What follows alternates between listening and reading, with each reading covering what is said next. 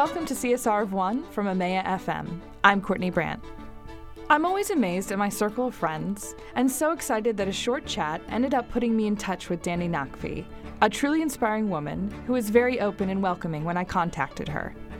Tanya's Tea House was a location for our catch-up, where Dani told us about the beginnings of the ZB Foundation, an organization named in honor of her late daughter Zara. It's an emotional story of turning a loss into legacy. Zara, we adopted from birth from Pakistan. We brought her back to Dubai, and at 3.5 months old, she became very sick. We took her to hospital, and she spent 17 days in ICU with the doctors not knowing what was wrong with her. But the question they kept asking me was, has she had a heel prick test, known as a newborn screening test? And I'd never heard the words before, but I know she hadn't because I hadn't done it, but I didn't really know what it was. After 15 days, she was rushed to hospital at Tawam Hospital in Al Ain, and there the doctor, a metabolic specialist, diagnosed her with glutaric acidemia type 2. It's a very rare form of metabolic disorder, which would have been picked up at birth if she had a newborn screening test. So sadly, she did die at 4 months old, and I'm a person who needs answers. I wanted to know why I waited a year to get my daughter, why there's 1 million babies abandoned in Pakistan a year, why there's a population being born every year the same size as New Zealand, why. I needed all these answers. So in my research, I found out that Pakistan is one of the only countries in the world that doesn't provide newborn screening tests at birth. Everywhere else in the world, it is mandatory at birth. Mm-hmm. So with that in mind, I contacted a few companies and went to visit them. I went to Finland to meet a company called PerkinElmer, who actually are the ones that make the screening machines. And before I know it, they gave me a $500,000 machine, and I'm setting up an organization in Pakistan. And to date, all through our hard work and in our daughter's name, we've managed to test over 20,000 babies in the country, all free. Every baby is tested free of charge. We run purely on funding. We're an audited NGO. And, you know, you have to go through quite an intense process to get licenses every year. And because of our transparency and the way we're doing our work, we managed to become a successful NGO, which to me is something I never, ever thought I would be the founder of. And I never thought it would be in my own daughter's name. But because of her, we've saved so many babies' lives. I guess I'm shocked that it's 2019 and there are countries that we have this technology and they're not utilizing it, and it could save so many lives. I guess the future goal is then to have this test throughout the country. What our goal is to make it mandatory on a government level. We're still in our infancy, even though we are the only organization to have accurate birth rate and death rate results in the country. We still have to show maybe over 1 million babies that have been tested to get it to a government level. But they are hearing us. We are making quite a big noise. We are the only organization providing it free of charge. So we have a big mountain to climb, but we're only going in the right direction. And I think when for example, this company, PerkinElmer, who gave us the machine, they'd been trying to get a machine into the country for 10, 15 years before I even started. But they couldn't get in. Lack of education, lack of people willing to help, the cost of it. You can't have a $500,000 to $1 million machine. And if it's in a business, you have to obviously charge people. This is a country that not everybody can afford to do these tests, but it is a life-saving test. And the reason newborn screening was founded globally is because if you screen a baby at birth, obviously it can save their life, but it also doesn't become a burden on the healthcare system later in life. I assume that most doctors would be trained to do the heel prick and they just don't have access to it? Or is it an education that you're actually educating within the country? So basically what we are is a lab. We just screen babies' bloods. What we have been trying to do and aiming to do for the last few years is educating doctors to do this test. It is so simple.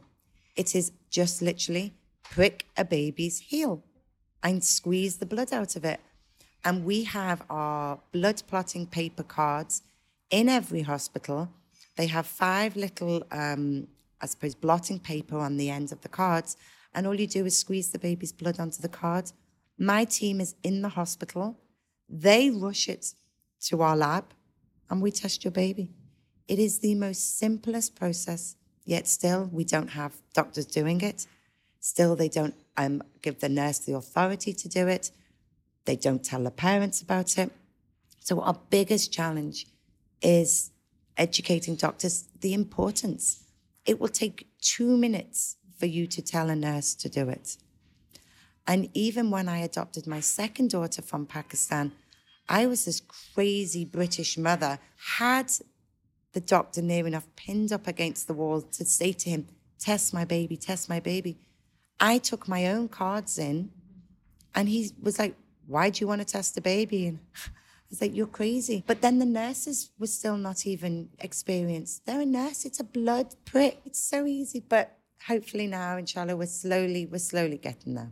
Okay, so the funds that are raised and all the money that's going in, it sounds like you have employees then that are helping, that are on the ground, and then for equipment as well? The money that we receive, actually, goes to our lab, the running of our lab, the cost of running the machines.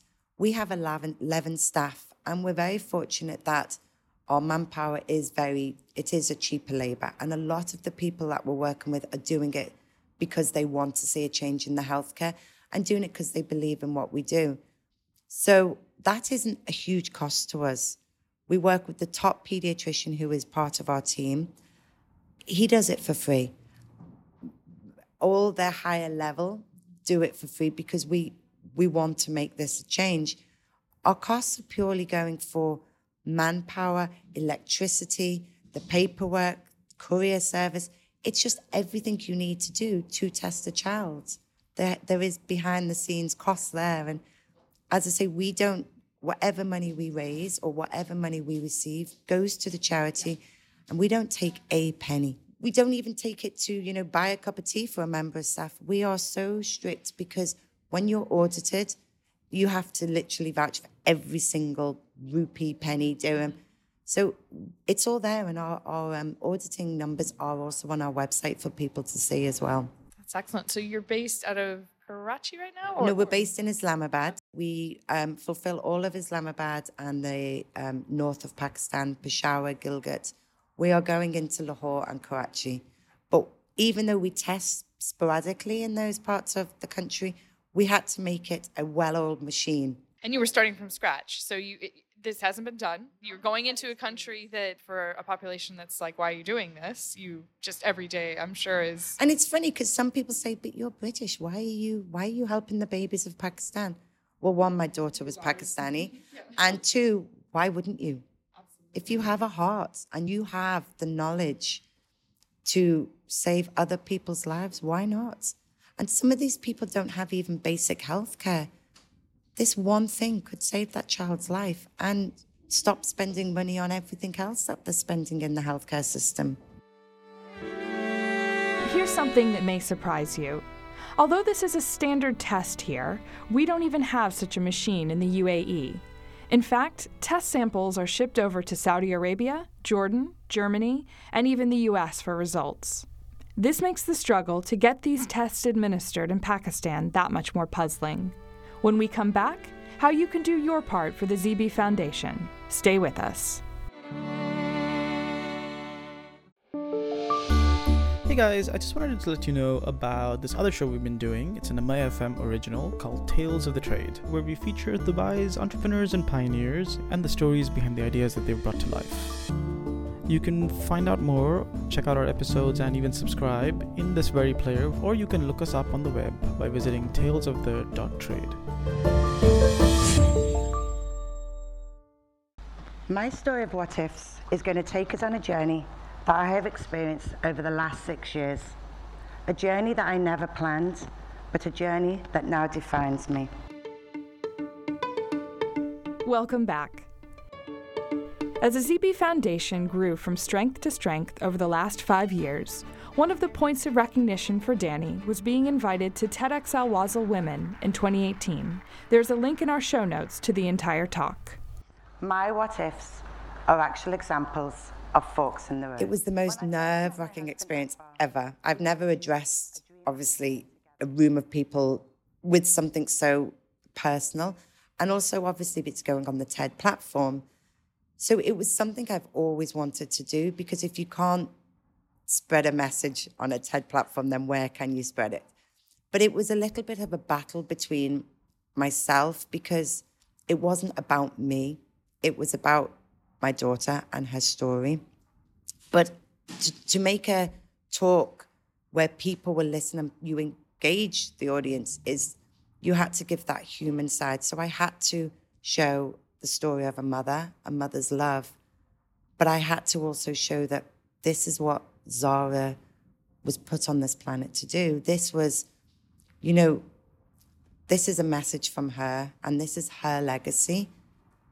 So to just honor her correctly was the battle that I had with myself, and practicing my speech day in, day out. I know the facts. I know everything about the charity, but talking about it, I would get emotional. It was tough. It was tough, but I did do it. And what was the feedback from your talk? The audience loved it. I did see some people crying through it.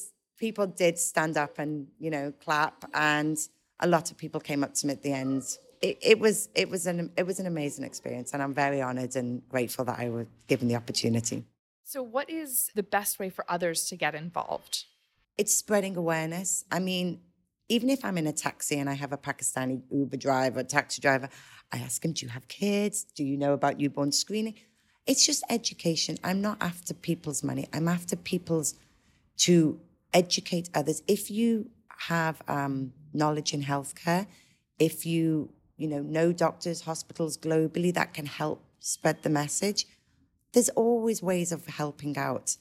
It doesn't even really need in the field. It just needs support. If you've got a contact number of a clinic, somebody who lives in the country, it might be, somebody who works for a multinational organization who has products in Pakistan, Dettol wipes or something like this that can help us, maybe sponsor us. Everyone can do something. For kind of the immediate future then, what are the most urgent needs? Well, we need to grow. So for growing, we do need to have more education.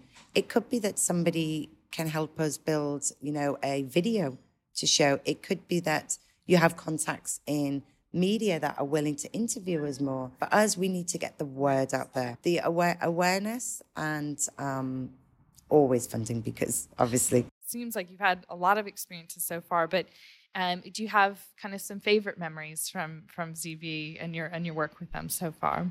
It was a huge milestone. It touched me a lot. It was a very emotional experience, but the very first baby we ever tested actually had a disease. The baby did die within a couple of days, but we couldn't believe that the very first baby we picked randomly in the entire country actually did have a metabolic disorder. And sadly, that baby died, but we knew we were doing the right thing, and it was the road to, helping so many others. And thinking big picture, so what do you see this kind of 10 years down the road? What's the big future? I know you've got your day-to-day goals of education, which is incredible, and awareness. What do you see kind of as the big picture here? The government take it over.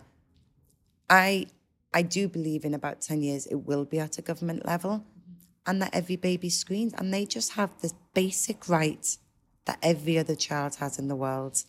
In the UK, in Dubai, your child can't leave a hospital without being tested. And if they do, the midwife comes to your house to test the baby.